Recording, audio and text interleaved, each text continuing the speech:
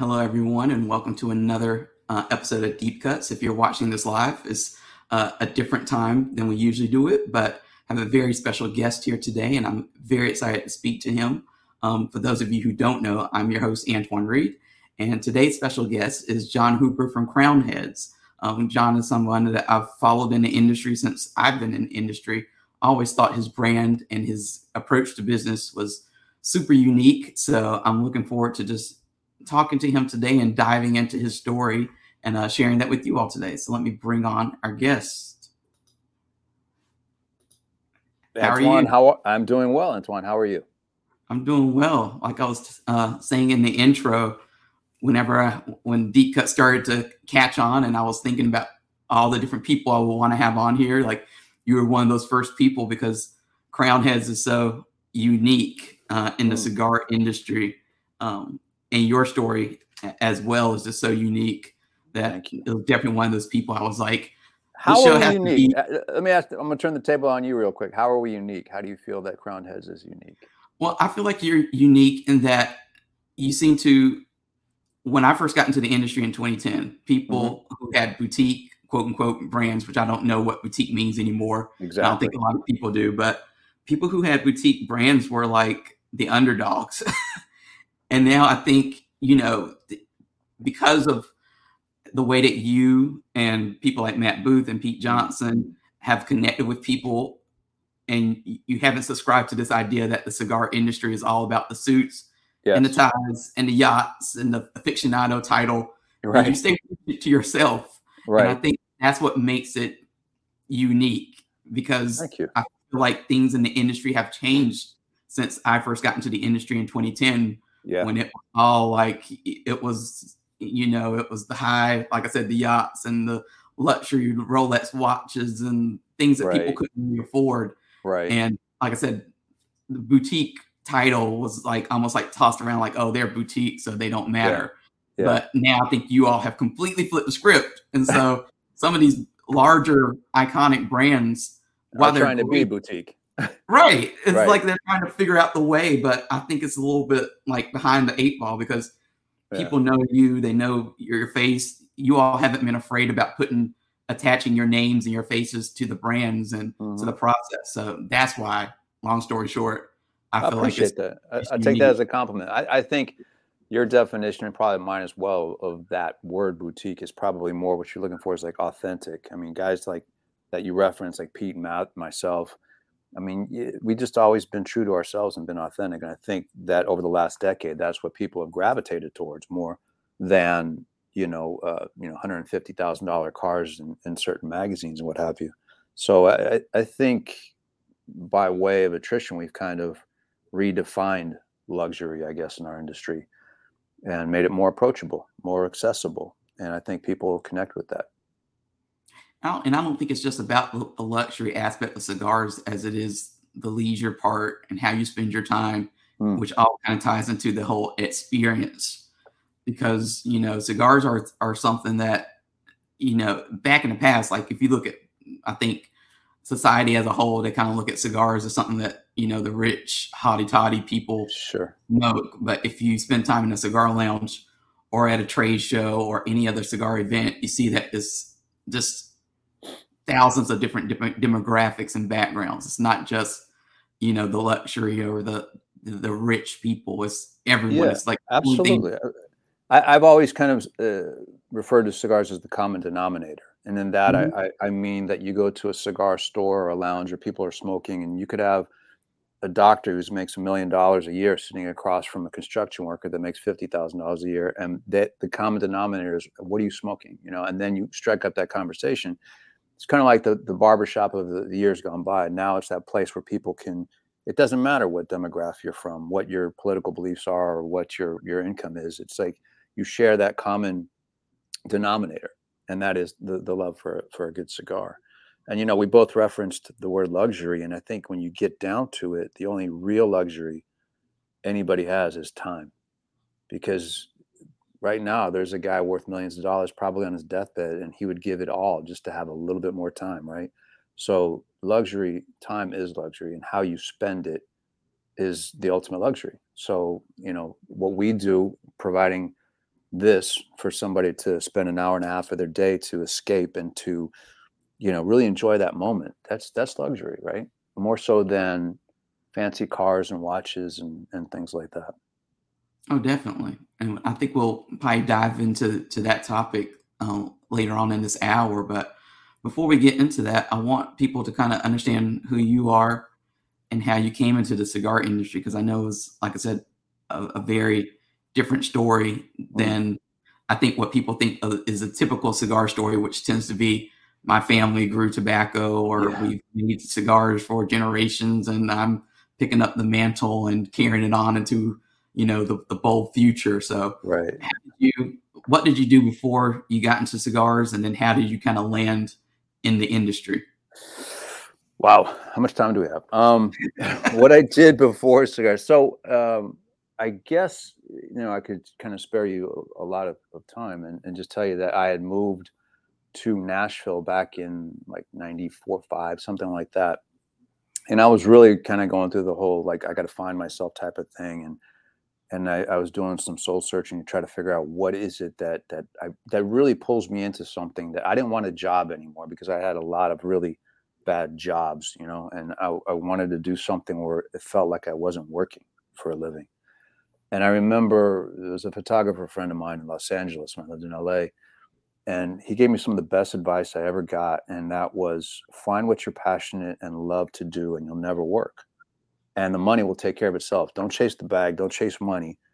Because if you find what you love to do, you'll spend the hours that are required to become very good at it, and the money will follow. It'll take care of itself. Don't worry about that. Don't chase money. And I thought that was really good advice. So at that point, when I had moved here, I was actually working a temp job, and it was horrible, man. It was just like a line of long. I've had jobs that range from selling telemarketing pet shampoo in LA to being a private trainer, commercial real estate. I went through all of that. And so when I got to Nashville, I took this temp job, hated it. And I happened to go into a cigar shop years ago by accident. I was looking for a gift to take back to my father in California to visit him for the holidays. And I was like, oh, there's a cigar store. That'd be kind of a cool guy's gift, a man's gift, what have you. And I went in there. I'll never forget. I was on my way to the airport, actually. And as soon as I walked into this humidor, like the smell of the cedar and the tobacco marrying it, whatever, it was like literally like an epiphany without being too corny about it. I was like, oh my God, this is awesome. Look at this, And so I went through the whole spiel, and I got my cigars, and I took them back, smoked them. And I was like, man, there's something really cool about this. I go into a wine store when I get back to Nashville, and I find this magazine on the counter, and it's Cigar Aficionado. It's the George Burns cover from whatever. And I buy it. And I go home and I just, read it front to back, learn about cigars, save up whatever money I've got at the end of each week. And I go back to the cigar store, buy 3 or 4 cigars based on the ratings, smoke them. I take my little notes and everything. And I'm like, all of a sudden I realize this is really what I want to do. How do I get into this? And, at that point, there's no social media. There's no sliding into a DM or any of that stuff. So I literally I would make it like a project where I would write letters to all these different companies and try to contact them. And, most of the people didn't write back to me. Cigar Aficionado magazine actually did write back to me. I got a nice rejection letter from the senior editor at the time, Gordon Mott. And I cherished that letter. I was like, that's cool. At least he responded, And I couldn't even get a job at that cigar store. They wouldn't hire me for $7 an hour as a clerk. And I was just like, and I literally was on the last page of that magazine, and I see this ad, and it says CAO International, 830 Kendall Drive, Nashville, Tennessee. And I'm like, wait a second. I got to figure this out. This company's in Nashville. So I call, and I find the owner's name, John Osgoner, rest in peace. And I write a letter and I send it. I hear nothing for like months, and I completely forget about everything. And I'm like, God, this kind of sucks. I get a phone call on my office phone one day, and it's a voicemail message. I'm like, trying to figure out who that is. And then it's like, and it was Jono. And so I call him back, and I'm like, oh yeah, I'm the guy that wrote the letter. And he's like, well, I'm just kind of starting this business, and I'm not sure if there's anything here for you, but I'd like to meet you. And I'm like, sure. So I go in there and I interview with them, and I go back for a second interview. And he said, we're really just getting this thing started. This is like 1996. But I need somebody to like manage the shipping area. I'm like, I'm your guy. I'll be the best shipping manager. I can do this. I got it. You know, I had no experience with this whatsoever, but I talked my way into it. And I said, just give me what I'm making now at this temp job and let me try to prove myself to you. And he gave me a chance. And then like during the first 5 months, I became so ingrained with this whole culture that I started to figure out ways to promote that company. And one day I was listening to a radio spot in the morning. And one of the prizes they had for this contest at this radio show was 2 tickets to a prize fight, closed circuit, and a box of cigars. And I was like, huh. So I called KDF, rock format radio station, and somebody picks up the phone. And I say, where are you getting these cigars? Oh, we don't know. We just thought it'd be a cool gift. It kind of goes hand in hand watching a boxing match. I said, well, listen, I work at this company. And I said, I will trade you out boxes of cigars for a little promo. Just give me a plug. Okay. So we do that. And then I go back to the radio station. I said, you know, cigars are kind of a thing right now. They're kind of a cool thing. Why don't we do a drive-in thing where I become, during drive time, I'll answer some questions about cigars. And mind you, I've been doing this for 5 months. And so we do that. And so I do like 4 or 5 weeks of this stuff before work. And then I compile this like little cassette tape back in those days. And I go over these spots and I come in one morning and I play it for Jono. And he's like, this guy's really good. He knows what he's talking about. Who is this guy? We should hire him. I said, this is me. And he goes, you're terrible at shipping. He goes, you're going to be the director of promotions and public relations. I'm like, let's go. So I got a new business card. And then that was pretty much how it all started. And then in, I think, what was it, July of that year, I started in April. By July, I was at my first trade show. And I was just like thrown into the deep end. And, you know, that's really where it all began.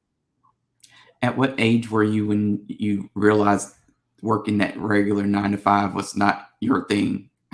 Oh, I knew when I was 17 that I didn't want to work a 9 to 5. I knew right away. Ever since I was young, I said, I never knew exactly what I wanted to do. I just knew what I didn't want to do. And I didn't want to be normal. I knew that I wanted to do something that was different and I wanted to be the best at it. Those were my only criteria for what my career path would be, but I just didn't know what that was going to be.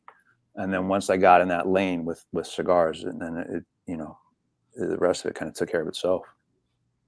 So when you were working at CEO and you're working with John, what did he kind of teach you about the business? And I know that's probably, again, one of those wide open questions that could take forever, but was there anything in particular that he really taught you about this cigar business? Jono is, I mean, I always say that I've had like maybe 4 or 5 mentors, right, in my entire lifetime. And he's certainly one of them. He taught me so much more than just business. He was a life coach, really, you know. The things that I learned from Jono were so invaluable to this day that it's something that I want to teach my kids. So it's like, he had these different sayings, like one of them was make it happen. And it was just this ideology that like, you can do anything. The only person holding you back is yourself. Mm-hmm. Think of something and then just go and do it. It sounds really simple, but I've always said, like, if you had 100 people in a room and you ask them what you want to do, and 99 of them are going to be scared that they'll fail. And so your chances, or 90 of them, you know, your chances are so much better if you just go for it and just try. At least if you fail, you tried, right? But not knowing if you ever could have made that happen is the worst feeling. And Jono was very much, you know, and I'll give you a concrete example. Mm-hmm. One day we were in the office, small group of us, and somebody mentioned that they were smoking cigars on this HBO show called The Sopranos. And somebody said, hey, we should try to get our cigar on The Sopranos. And Jono said, make it happen. And as simple as that. And I was like, okay, let me try to figure this out. And I had been in contact, I'd been approached by a product placement company in LA. And, you know, they give us X amount of money and we'll place you in 25 different movies and blah, blah, blah. And I'm like, I called the guy and I literally just said, look, I don't care about any of that. What is it worth just to get it on this one show? Let's figure something out. And we did. And that led to what became a license project for CAO called CAO The Sopranos Edition.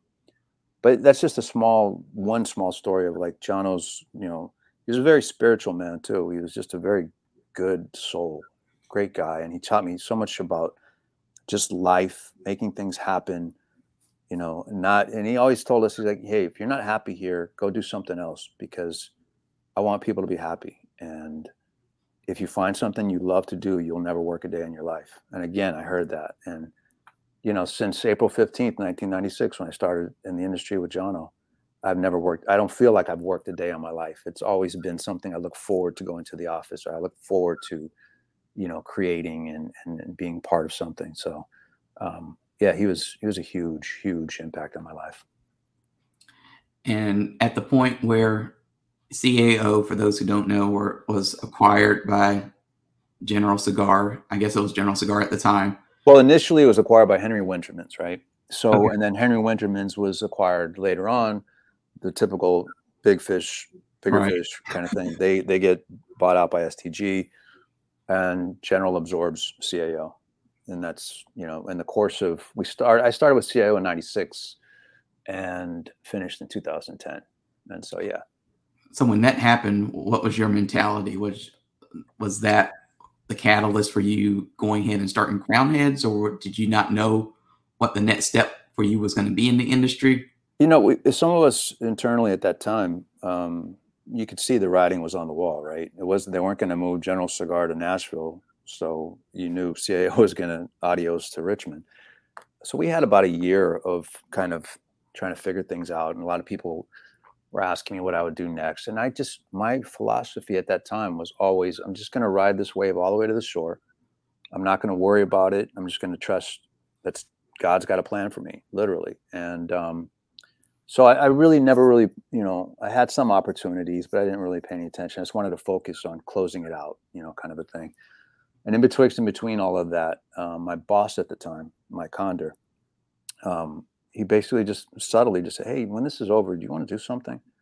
I'm like, I'm in. Because I mean, Mike and I had a great working relationship and a great personal relationship too. So I just like, okay, we'll figure it out, you know? So we'll close out this chapter. And then like literally like 4 days after I left the office at CAO, Mike and I had our first meetings and to develop what eventually would become Crowned Heads. And what were those early days at Crowned Heads like? Trying to figure everything out still? Yeah, it's a big undertaking. It's like one of those, be careful what you wish for, you might get it moments, because you're literally starting with a blank canvas, and you got to make sure that every paint stroke goes where it's supposed to be, because you don't have a do-over, right? You got to get off on the right foot. So the early days really were devoted mostly to just creating the company's philosophy. We didn't know who was going to make the cigar. We didn't know what the company was going to be called. We just wanted to say, okay, if we're going to do this, what does it look like? What's the philosophy? And we literally did this whole exercise of white sheets of paper and trying to figure out when you boil it all down, what are we trying to do here? And that took us a better part of a month of meetings. And we realized that what we really wanted to do was create something bigger than cigars. We wanted to create an aspirational brand. We wanted people to follow us along a journey, and we wanted people to say, hey, if those guys could do it, you know, that inspires me to aspire to that whole thing too. So that's how we started. And then we announced it. So that took us from, you know, the holidays in 2010, like late December, all the way up until we announced the company in February. And then after that was done, we had a name to it, and we announced that we were formalizing this company called Crowned Heads. It was like, who's going to make the cigars? So then that became a little road trip down to Central America, and we took some meetings in Miami and in Central America, and then we had to come back and evaluate all of those opportunities that we had, because I mean, the reality is that we both had relationships in the industry. And so we had some choices to make, and we did a very pragmatic approach as to who would make the cigars for us. And when we evaluated all the opportunities, we came down to Ernesto Perez Carrillo. And then we were like, okay, the only problem is he's not making a contract brand for anybody. He's only doing EPC cigars he had launched in 2009. So I'm like, all right, let's give it a shot. And we called him up, pitched the idea to him, and he said, okay. And God bless, thank God he did. And then we went back down there, and Ernie was very much, you know, look, I'll do this with you guys, but this is all on you. So if it works, it's to your credit. If it fails, it's on you. But I'm not going to sell you a car off the lot. You're going to build the car. You're going to build the engine, everything. I'll show you how along the way, but it's on you to do it. And I loved that. I loved that approach because that's exactly what I wanted to do. I didn't want to have somebody put 3 cigars in front of me and say, pick one and we'll put a band on it. Mm-hmm. I really wanted to do it from the ground up. And that's exactly what Ernie wanted to do. And we did. I mean, literally he'd break it down to like tobacco from Esteli. This is Ligero from Esteli. This is Ligero from Esteli. These farms are 10 miles away. Tell me the difference. And we would learn how to validate the tobacco and try to work it into a blend. And it was a process. It was kind of like getting your master's degree, really. It was a complete departure from what I was accustomed to in my previous company. So it was fun. And that became 4 Kicks. And we released that in November of that year.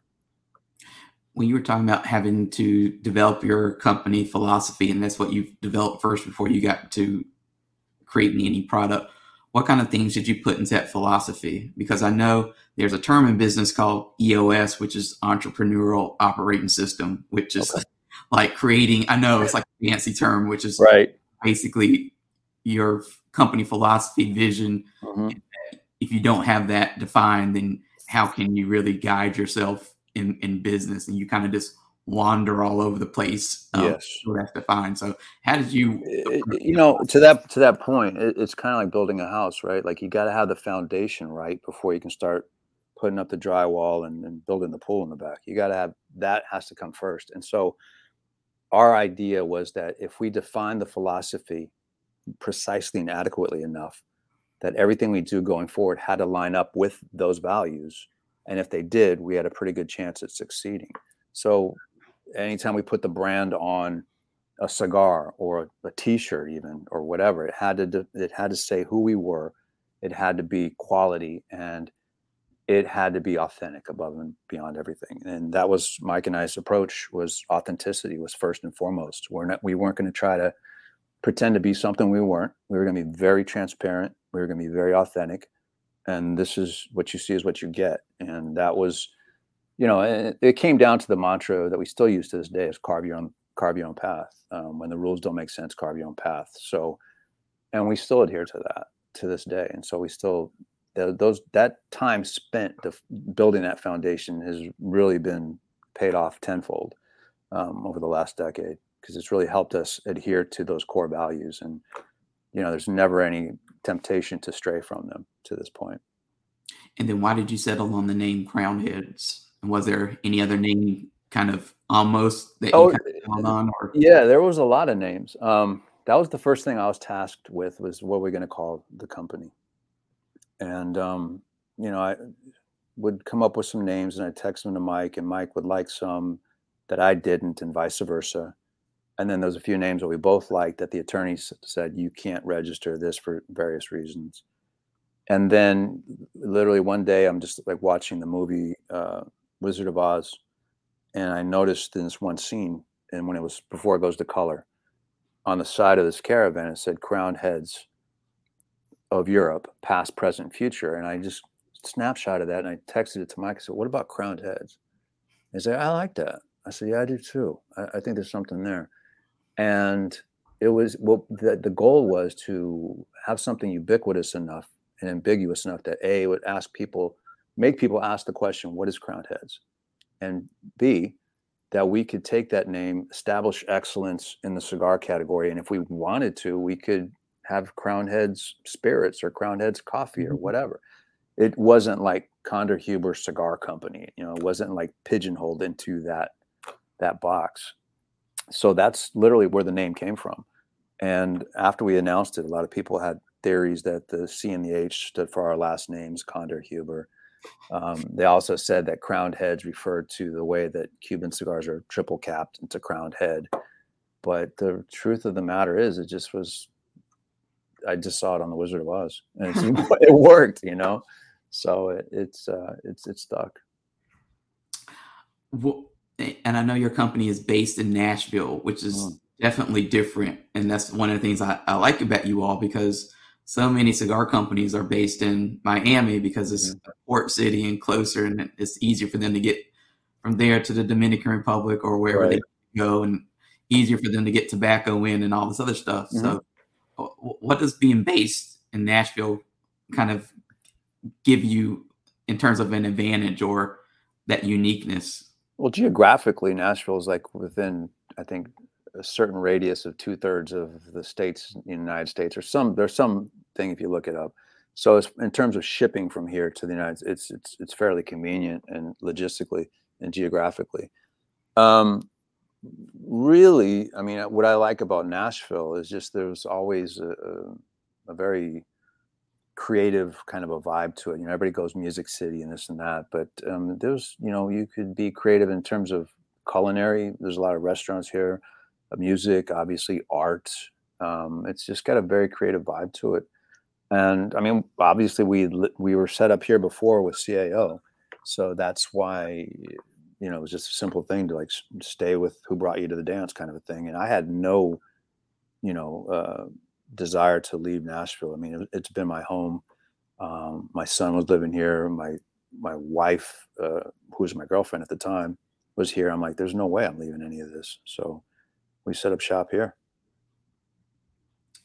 I remember there's this famous cigar press cover with you, and a lot of other quote unquote boutique people at the time who are now still around, and you all are far bigger than I think, well, like I said, what the definition, old school definition of what boutique in the cigar category means. Yeah. So, how has that whole world of boutique kind of changed since you first launched Crowned Heads until now?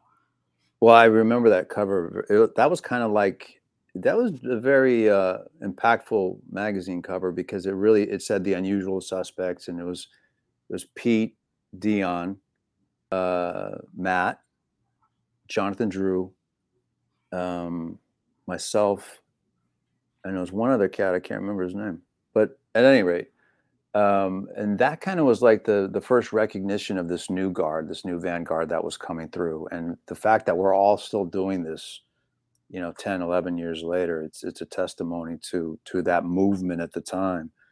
You know, obviously Pete and Dion have done very well. John has done extremely well. I mean, everybody, Matt is still doing it. So it's just, it's interesting, kind of a snapshot into where the beginning of the new kind of movement, and for lack of a better descriptive, it was called boutique at the time. But I don't know if boutique is, you know, really a valid term anymore.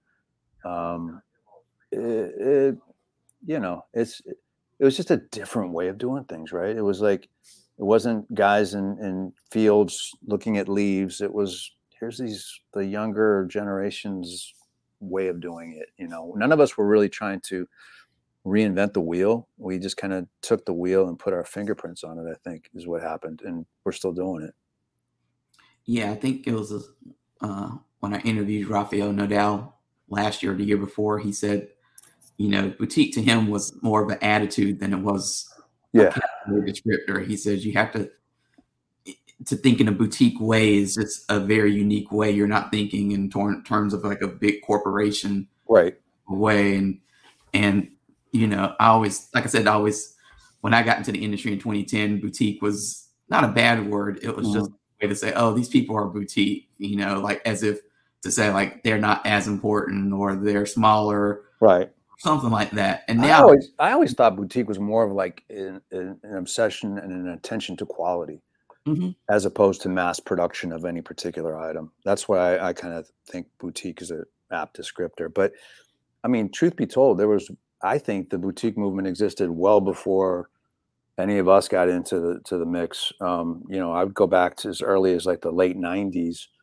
There was a guy, Tony Barani, which I think he was a boutique guy. He had this brand called Bahia. And to this day, in 1998, a Bahia Gold Robusto that I smoked is still one of the best cigars I've ever smoked, hands down. And then, of course, you've got Ernie, who's kind of like Ernesto, who's like the godfather of boutique, right? When he started with La Gloria Cubana and everything like that. So that movement was always there. It was just that here's these guys that kind of put a face to it, I guess. You know, and back then, like nobody had tattoos. So that it kind of made us stand out a little bit more. Now everybody's got tattoos. You can't go into a restaurant without the chef being fully sleeved and everything. So it's not that big of a rebellious idea anymore. But yeah, we just looked differently and we just had a different approach to doing it. But I don't think that we were doing anything different than the Baranis and the Perez Carrillos that came before us. And have you seen retailers' attitudes towards crown heads and other quote like other brands that were like on that cover obviously change over time? Because when I speak to retailers now, sometimes they say the bigger the company gets, the harder they are to just engage with, not necessarily work with, but Sure. it's like it's harder for them to get the attention that they want. And they like companies like Crown Heads and Room 101 and La Barba and Caldwell and stuff, because they said that if they reach out to them, they're probably going to get the person in charge rather than, you know, go up. Absolutely. Level. But that, I mean, listen, I mean, last year was our biggest number in terms of sales, but that hasn't changed the way we approach customer service at all. I mean, we still are very accessible. We're still, I mean, I spend a good time of my day responding directly to consumers that DM me or tag me or whatever. And that hasn't changed and it won't change. You know, I just think that whatever business you're in, that people deserve to be treated the way you would expect to be treated from a customer perspective. And I support companies outside of the industry that have shown me that same kind of level of service. And in this day and age where you try to call a company and it's like, press 1 for this, press 2 for this, right? Mm-hmm. It's very easy to shine and to really become a star in terms of customer service by just taking a phone call or just returning an email on a timely basis or, you know, whatever. So, I mean, that was always one of the pillars of what we wanted to do going forward, was provide excellent customer service, just because it's just supporting people that support you. So that hasn't changed for us, even though we've grown. You know, to give you a gauge, like when we first started in 2011 shipping cigars, it was literally to 66 different doors, all of which either Mike or I had personally asked to support Crown Heads. So we had, you know, obvious relationships with these 66 doors. And now, I mean, I think we're in over 1,200 doors. And that excludes Canada, Germany, Belgium, you know, Malaysia, Dubai. I mean, these are all places that we're in now as well. So, but we still have the same level of customer service. And I still, if it ever gets back to me that some, you know, hey, I reached out to your rep, he never called me, which doesn't happen. But if it did, that would be my first call. Like, hey, what are you doing? You know, talk to this guy. But we have a very, very good team of guys that are very good at customer service. So despite the fact that we've grown exponentially, the level of service we provide is still the same, if not better. We actually have a comment from a viewer from A-Dub, says, love Crown Heads. How do you find the balance of releasing new cigars while maintaining interest in core lines? Excellent question. Excellent question. And that is a very difficult line to walk, to be honest with you, because when we first started, I was completely opposed to LEs and one-offs. And I was just like, no, we're just not going to do that. We're just going to build brands and, you know. And so our template since 2014-ish has evolved to where it is now, where annual seasonal limited releases has become part and parcel to our business. And it's financially necessary, it's growth necessary, but how do you, to this gentleman's question or this woman's question, how do you balance and keep the plate spinning over here on 4 kicks while you're releasing Las Calaveras? It's difficult, but we try to do that. What we've done recently is really kind of hyper-focused the brands that we do have to this point to just maybe 4 or 5, and then the limited edition releases. So we've kind of put other brands on the back burner, put a hyper focus on other brands, and then drop the seasonal LEs. Like this year so far, we've done Juarez Shots, which is an extension to a regular production line. We've done Mil Diaz Maranitos, which is going to be shipping.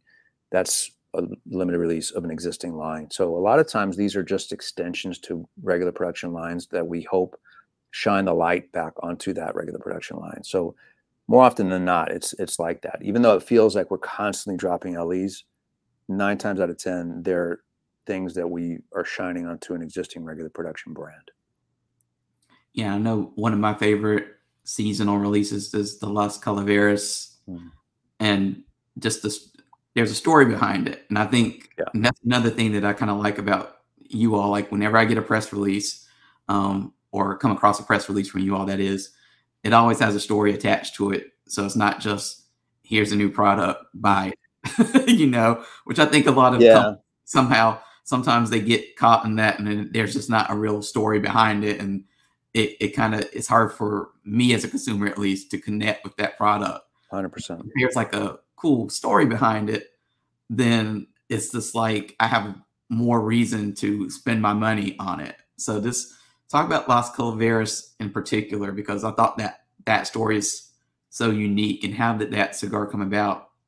So Las Calaveras was an idea I'd had a while ago of just, it was never existed in my brain as like a Day of the Dead thing or anything. It was always like, I realized the longer I was in the industry that the more frequently there were people that were passing, and that I'm like, man, I can't believe so-and-so is gone. And I was like, how do we build a brand that kind of recognizes the people we've lost in an homage type of a way and not a mournful type of a way, like a celebration of life.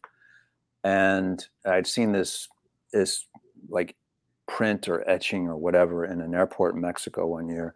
It was like the Calavera de Catrina, and it was like this etching. And I was like, that's kind of cool. Maybe we could do something around like a sugar skull, but not make it a Day of the Dead thing. So in 2014, in January, I went down to my father's cigars with my good friend Pete Johnson. Pete was instrumental in getting us in the door there, and I'd wanted to do cigars with them. And so I went down there with Pete, and I was sitting down with Jaime Garcia. And I said, I got this idea, and I told him what the idea was. And that's what we started working on. And that first release was going to be Las Calaveras. And I really didn't know if it was going to be a one-off or what, but I wanted to do that. During that meeting, we also discussed what would become Jericho Hill, what would become Tennessee Waltz. It was a very productive meeting. But that first release of Las Calaveras in 2014 was really, I think it was 72,000 cigars. So I didn't know what it was going to do. And then I kind of attribute part of the explosion to Half Wheel. They gave that Robusto a 94, which was unheard of at the time. And from there on, it just was like, it blew up.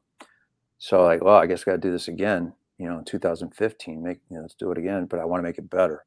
So that was the idea of like changing the blend, changing the sizes slightly each and every year, and then going back to the previous year and saying, okay, so-and-so passed away, so-and-so passed away. Let's put their initials on the band. This is the tribute to their lives. And that's what we've done every year. And it's, unfortunately, there's never a loss of initials that we could choose from, because it seems like the older I get, the more people, not only in my personal life, but in our professional lives or celebrities or artists or whatever, that pass every year. And it's just like, it's kind of a mixed blessing to pay homage to them. I wish I didn't have to do it, but it's I find it necessary. Is there a particular cigar in Crown Head's portfolio that, besides Las Calaveras, that really has meaning to you, or is, I don't want to say a favorite, but kind of stands out? Yeah, I've been asked that before, and to be honest with you, it's kind of like saying to somebody that has a bunch of kids, like, who's your favorite kid? Yeah, it's a Sophie's choice. You're right. It's very difficult. They all have a special place in my mind or my heart for whatever reason. I mean, the 14 will always be special just because it was the birth of what became a very large brand for us. It's hard to call it a limited edition. It's, to me, I think at its peak, we did close to 140,000 cigars. So in some factories or some brands, that would be like a really nice annual regular production release. And we just happened to sell it all in 3 days. So we've scaled back a little bit. So we're tickling around 100, 110,000 cigars in the last couple of releases. The 19 holds a special place in my heart because it's the one year that we did not do 4 different initials.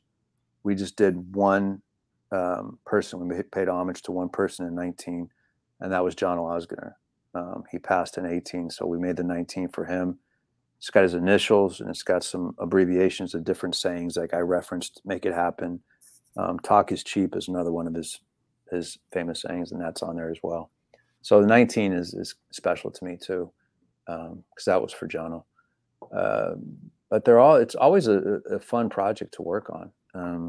A lot of people have speculation. Oh, what colors are going to be this year? What's the blend going to be this year? So it's fun to get into that excitement as we ramp up towards that season, which is coming up fast. I mean, typically we've always released Calaveras in May, June.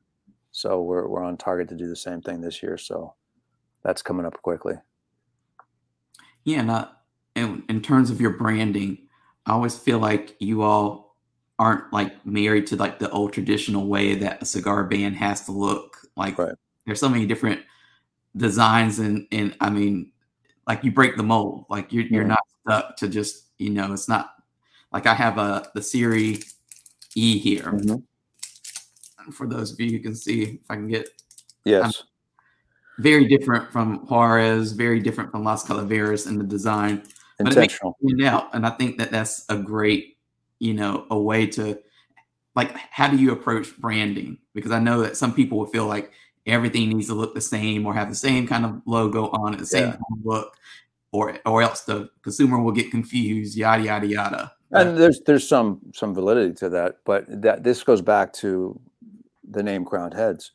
The concept was always like Crowned Heads would be the band, and then we would release this album, and the album cover would look like this and it would sound like this, and then the next one would be a different vibe, different sound. And I didn't want to like put myself in a box and close the box and just say, okay, it has to be Crowned Heads this, Crowned Heads that, Crowned Heads this, Crowned Heads that. I wanted to have the creative latitude to create different things, and that's why we did it this way. Which has pros and cons to it, but in the old life, it was very much like, in the old days, and I'll use CAO, for example, like it was CAO Brasilia, CAO Italia, CAO this, CAO that, CAO, and you were kind of stuck in this box, right? I didn't want to do that. I wanted to have that box, bust the lid wide open and say, okay, this year I feel like doing this, and this is what we're going to do, and Crowned Heads is the band, and this is the album we're going to drop. So early on, what the challenge to that was, people didn't realize that Crowned Heads was the company, and they were like, well, is Four Kicks the company? Is Headley Grange the company? So it took a while to really have people connect the dots and know that Crowned Heads has all these different brands underneath them. But I wouldn't change it. I mean, I liked having, and I still like having, the creative latitude to create new and unique, not only blends, but brands. I never wanted to, like I said, put myself in a box and close the lid and be stuck in this thing that was expected of you. So, I mean, like I said, pros and cons to it, but it's worked for us. And now 10 years later, we've kind of developed enough brand identity and company identity that people realize, oh yeah, Crowned Heads, I love the La Imperiosa, or I love Jericho Hill, or I love, Four Kicks, or whatever. So but it was initially, it was a challenge. It was a struggle. Talk a little bit about your partnership or work with Ace Prime, because I've seen that kind of balloon in recent years. So how did that come about, and what is it about? So back in 2017, we were at the trade show, and which is the one, I don't know if it was IPCPR or it was a PCA at the time, but it was the one in Vegas. And we had just hired our national sales manager, Miguel Shodell. And he approached me and said, hey, I've got some friends that I've known for a while. They want to give you some cigars, and they have a factory in Esteli. And I'm like, okay, that's part of the show. You kind of network, you meet people, they give you samples, and you really don't, it's like, okay, yeah, thank you very much. And you smoke them, whatever happens. But we were already very much in bed with Ernesto Perez Carrillo and the Garcia family. And so I meet Luciano Morales and Aradio Pichardo. I sit down with them, we talk, and very pleasant, what have you. And they gave me some samples. And thank you guys, appreciate it. Good to meet you, whatever. And the next morning I came down and I went into my bag to smoke something. And I said, let me try one of these samples. And I just noticed that the wrapper was like immaculate. It was a beautiful wrapper. And I was like, man, and I lit it up and I'm like, man, this is pretty good. It's a little aggressive, but it's got some potential. You can round out the edges. You might have something here. But then you always think, okay, did these guys just roll 5 perfect cigars, or can these guys do this on an ongoing basis? Because I had never heard of them whatsoever. They were just friends, acquaintances of Miguel's. So I kind of like, okay, cool, whatever. And we stayed in touch. And we, in the background, when I get back to Nashville, in the background, our German distributor had asked me to do an exclusive for Germany. And so I would send them samples of cigars that I thought were very good. And they would, like, literally every one, they would veto it. I finally said to him, I said, Salih, so what is it that you want? He goes, well, I like Jericho Hill. Dude, give me something like Jericho Hill. I said, all right. So I go back to Luciano and Aradio and I say, hey, I might have an opportunity to do some business together. We do a cigar called Jericho Hill. I send some samples or whatever. I said, do your version of it. I'm not going to art direct it. Just give me what your take is on this cigar. I didn't mention anything about tobaccos or nothing. They sent me the samples. I smoke them. I'm like, wow, these are really good. I send them to Germany. About a week later, yeah, it's not so good. It's not, right? And I'm just, at that point, I'm like, okay, Germany on the back burner. We're not doing anything here. They don't like anything. So a little while later, Mike, business partner Mike Condor, he comes to me and he says, hey, we have an opportunity with Thompson Cigar Company. This is before they were acquired by, I think it was CI. And they want us to do a catalog exclusive. Do you have anything that's in, that taste profile that we could cost engineer to make sense for these guys? I'm like, actually, I've got this blend that Germany just passed on that I think is really freaking good, man. I think it's excellent. And so that's what happened. We sold that to Thompson as Juarez, which was a riff on our own Jericho Hill brand. And they just sit on it for like 8 months. Like nothing happens. It's like nobody knows about it. It's just like we just put this thing in the universe and crickets. So fast forward to 2019, about 2 weeks before we go to the trade show again, we're about to launch La Coalición, which is a state. And Mike's like, hey, is there anything else we can add to the mix? I said, I honestly think that this Juarez cigar that we're sitting on is golden. I think it's fantastic, And I said, why don't we try to we have no, contract or anything. Let's just sell it. Let's just see what happens. So we literally took boxes of it with no marketing collateral, no nothing. And I told the guys, I said, just give it to your customer, have them smoke it and see what they think.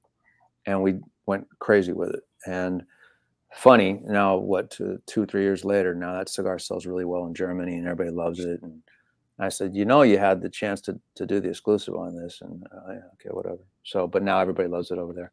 So that was the start of our relationship with Ace Prime.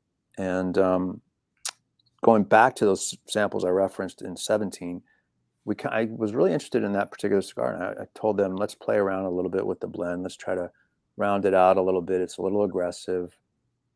And so, off and on, we would work on samples and they would send me stuff to smoke and it was good, but it wasn't there. And then in January of 20, Luciano sent me some samples and he says, I think you're going to like this. And I smoked it and I'm like, wow, this is fucking really good, man. This is really, really good. I like this. This is it. It was like that aha moment.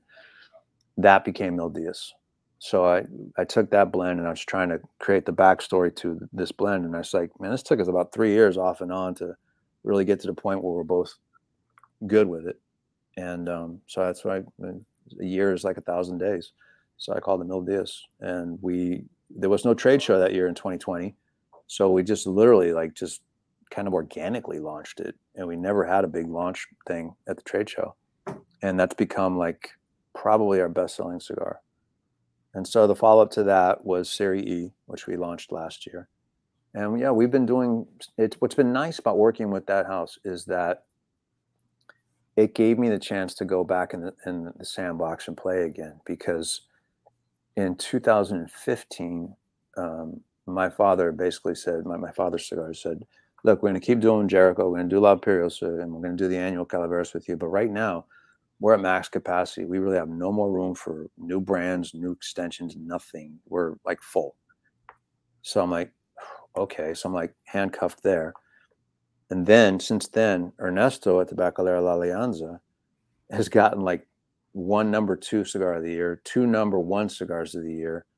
And immediately, like, he's on back order for millions of cigars. And he's like, guys, I don't really have room to grow here with you guys. We'll keep doing what we're doing. So I'm like, man, so like all of a sudden I don't get to create anything new. Now Tabacalera Pichardo comes along and like, yeah, we can do whatever you want. Okay. So now all of a sudden, light bulbs are going off and we're doing Mother Church for JR. We're doing the Lost Angel for the TA exclusive. I did HGK 76 for Hawaii. So it's been fun to be able to like have an idea and actually make it happen with these guys. And it's given me that opportunity again, where I don't have those opportunities with the other places. So it's been fun. It feels like we've been working with them for eons, but it's only been like less than 3 years, I guess. So, but it's been a very productive 3 years. On the subject of creativity, I know that you all produce a lot of interesting swag items like the hats and shirts, stuff like that. Like, and more so, I think, than any other really cigar company, because you offer it for sale on your website. Yeah. So how important is having those swag items and the creativity and giving people who like your brand the opportunity to kind of represent you all wherever they are through buying the hats and the t-shirts and everything else in between? Yeah, well, for me, it's fun. It's another creative outlet, and that's what gets me going. So I design everything. So, it's the whole reason why we put it on our website, to be perfectly honest with you, was we just wanted to establish a value to the brand, because we were giving most of it away. We would be like, okay, the guys would go into a store and, okay, if you buy a box, you can have this hat, gift with purchase type thing. But we didn't really know what was the value or what it was worth. So I'm like, let's put it on the website. Nothing's going to happen, but at least we can point to it and say, okay, that's a $35 retail value thing, whatever. Since then, it's really kind of become, I just wrote out thank you notes. That's something I do, is I write out a thank you note to everybody that buys anything from us in terms of merchandise and apparel. And I had a stack like I did, and I just noticed, I'm like, this one's going to California, this one's Hawaii, this one's actually Canada, this one's in Kuwait. So it's become like this thing, and it's just been fun. We've never repeated the same design twice. We'll at least change the colorway, and it's just, I've got a stack, I got a file right here, in fact, on my desk, of just designs we've done in the past. This is all of them. Wow. And stuff that's in production and stuff that's in the queue. And it's just another extension of the brand. And my whole idea was like, I want to create, hats and t-shirts that are cool enough that even if somebody doesn't smoke our cigars, they're like, I want to aspire to that brand. I like what their ethos is. I want to buy a hat. I want to become part of that brand. And by default, it's walking advertisement. So when somebody's walking around with a Crowned Heads hat, it's like, it's advertising the brand. So it's been fun, man. It's been really fun. I got a message from a friend of mine that said, a couple weekends ago, he had on one of our Ebbetsfield Flannels CHC hats. And some guy just offered me $50 for this hat off my head. And I'm like, did you take it? He's like, no. I said, you should have, But yeah. I mean, I think that's what I like, again, about your philosophy and your approach to business, because if you look at your apparel that you design, you can wear it anywhere. And you, like you said, if you're not a cigar smoker, you might still like the branding and stuff like that. And you're not going to feel awkward, because sometimes you get swag from different companies and it's something like, it just screams like cigars or smoking. Right. You want to bring that type of attention to yourself in certain pieces, and you have to like really sit there and think, do I really want to wear this? Am I ready for the questions? Am I ready to put myself out there? But with what you all put out there, and just like you said, with the whole approach to the Crowned Heads being an open range and wide open, that 20 years from now, if something happens to the cigar world and you all have to shift into another category. Yeah, right. I always say, if the cigar thing doesn't work out, we can start our own, apparel company. Exactly. Yeah, no, it's been fun, man. Because ever since I was a little kid, literally like 5, 6 years old, I've always loved hats. always. Like, a treat for me would be like my mom would go down to the store called Roos Atkins in downtown San Francisco, and she would buy me a baseball hat. And I kept them all. I started collecting, And so now fast forward and I'm able to design hats with New Era Company or with Ebbetsfield Flannels or with Dome or whoever I'm using at the time. It's just been like, wow, this is really cool. It's kind of come full circle for me. And it's, again, one of those things where you make it happen. You put that energy in the universe and, you'd be surprised what comes back to you. But I love doing the hats, man. I really do. I get geeked about it. I mean, I've got the best headwear rep here in Nashville that I met through another friend, a gentleman named Derek. And I know I drive him crazy because I'll text him ideas at 6 a.m. I'm like, dude, I had this idea last night and can we do this? Can we do that? Here's a screenshot and let's take this and riff off that. And he's always so patient with me and he's so kind. And we do a lot of fun stuff. And I like it when people get geeked about it too, So it's a fun extension to the business and another creative outlet for me that I really enjoy. As we get towards the end of the show, I would like to ask 2 particular questions of you. So the first question is, how would you define your why? As in, how would you define what motivates and drives you to do what you do? Creativity. Like I know myself very well by now. And like, if I don't have a reason to create, or if I don't have that outlet to put something out there, I've become a very bad person. I'm not happy. I've known this since I was young, very young, like teens, that if I'm just sitting there at a desk and somebody puts a stack of papers on my desk, says, okay, I need you to do all this and that until the stack is this big. That's your job. I'm like, waste of life for me. I can't do it. I just can't. I like to create things. I like to take something that's in this space and have it become tangible and put it out there. Right. So whether that be cigars or hats and t-shirts, whatever, that's my why. That's why I do it, is a creative outlet, because otherwise I would be miserable. And the other question is, someone comes up to you and they say, John, I want to start my own business. It's not necessarily a cigar business or anything with tobacco. They just have this idea for a business and they say, I want to start it. Mm-hmm. What's your advice to that person? Do it. Because even if you don't have to figure it out right away, you just jump in the water, you'll figure out how to swim. And if you sink, at least you failed. But the worst thing is to be, not to get on morose on you, but the worst thing would be to be on your deathbed and go, God, I wonder what would have happened if, right? Exhaust all those possibilities, do everything. Life is not promised, and it's just do it. Just go for it. And there's so many, success stories out there of people that had that same philosophy. Like, I just had this idea that I wanted to do this. I didn't know how I was going to get there, but I just went for it. And, be surprised at the success ratio. You don't have to figure everything out. It's just fear is the biggest thing that holds people back. I've really learned that. It's like fear holds you back from everything. And typically the things that we create the fear about the most never really are that bad in the first place. Failure being one of them. It's kind of like, when you're going to go to the dentist and you just, God, this is going to be terrible. What an ordeal. It's just, And then when you're done, you're just like, oh, that wasn't so bad. It's not that I built it up in my head to be this big thing and it really wasn't that bad. It's the same thing. I think fear holds people back. It stifles them. And what's the biggest thing that can happen? You could fail at something and then you try something else, or you try again. And that'd be my advice, really. I don't think you have to go to college and have a business degree and nobody's going to write the playbook for you. You just go out there and get on the field and get dirty and things happen. Usually good. Exactly. For those people who are not watching this and they might be listening to the audio version of this, could you tell people what websites and social media they need to know in order to connect with you and Crowned Heads? So our website is terrible. I'll tell you that first and foremost. No, it's true. I mean, I think we launched that website in 2011, maybe 12, and we haven't updated it at all. So it's as a business card, it's not very good. It's a holding place, but you can get our merch on there. So it's crownedheads.com.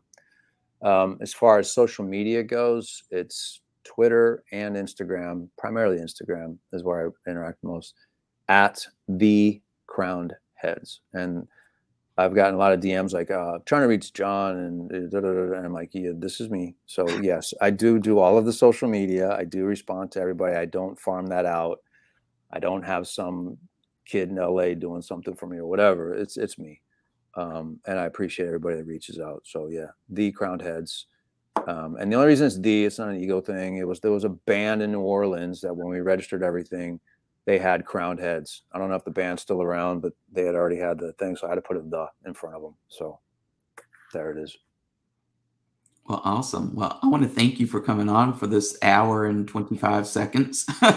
It's been an awesome chat with you. And like I said, you were one of those people that I wanted to definitely have on this rebooted version of the show that's off of Instagram Live. So I'm really excited to have had this hour to kind of speak with you, because I think before we went live, we were talking about the last time we saw each other, and it was 2019 trade show. And I think I walked by your booth several times. We might have spoken then, but I know you were talking to Matt Booth when I saw you. So I kind of did like a little quick hello and goodbye and let you all have your conversation. So that's the fun thing about the trade show for me, honestly, is like I don't write orders per se or anything like that. It's a chance for me to connect with, chance for me to connect with like not only the retailers and supporters, but like my bros, my guys, it's like seeing Matt and Pete and all these guys. It's fun, man.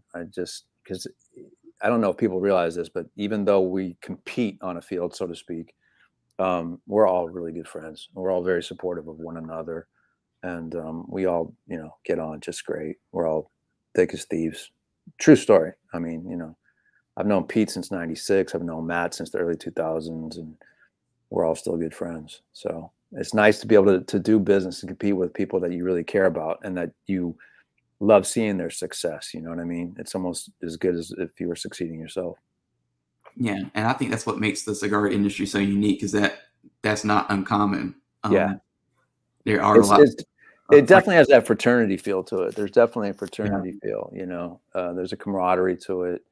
And which I don't know if you would find that in other industries. It's pretty cutthroat in a lot of other businesses, but man, I'll be like, if Pete gets something or whatever, I'll be the first one to text him, bro, whatever. And it's cool. It's a great business. I love the people.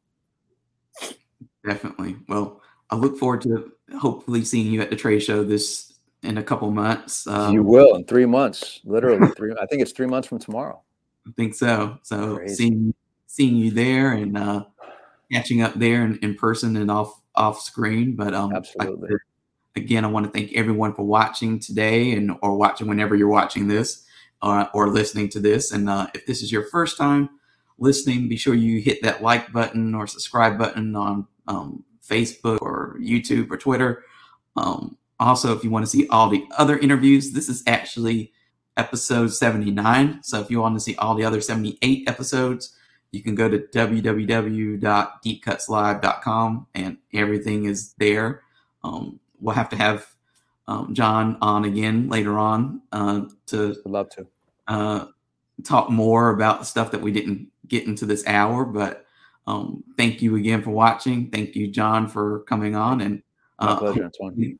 Everyone tunes in next week. We have 2 new shows, so tune in for those and watch this space for more fun interviews and information like this. Appreciate it. I'll see you in Vegas. Yes, definitely. All right, man. Be well. You too. All right. Cheers. Bye.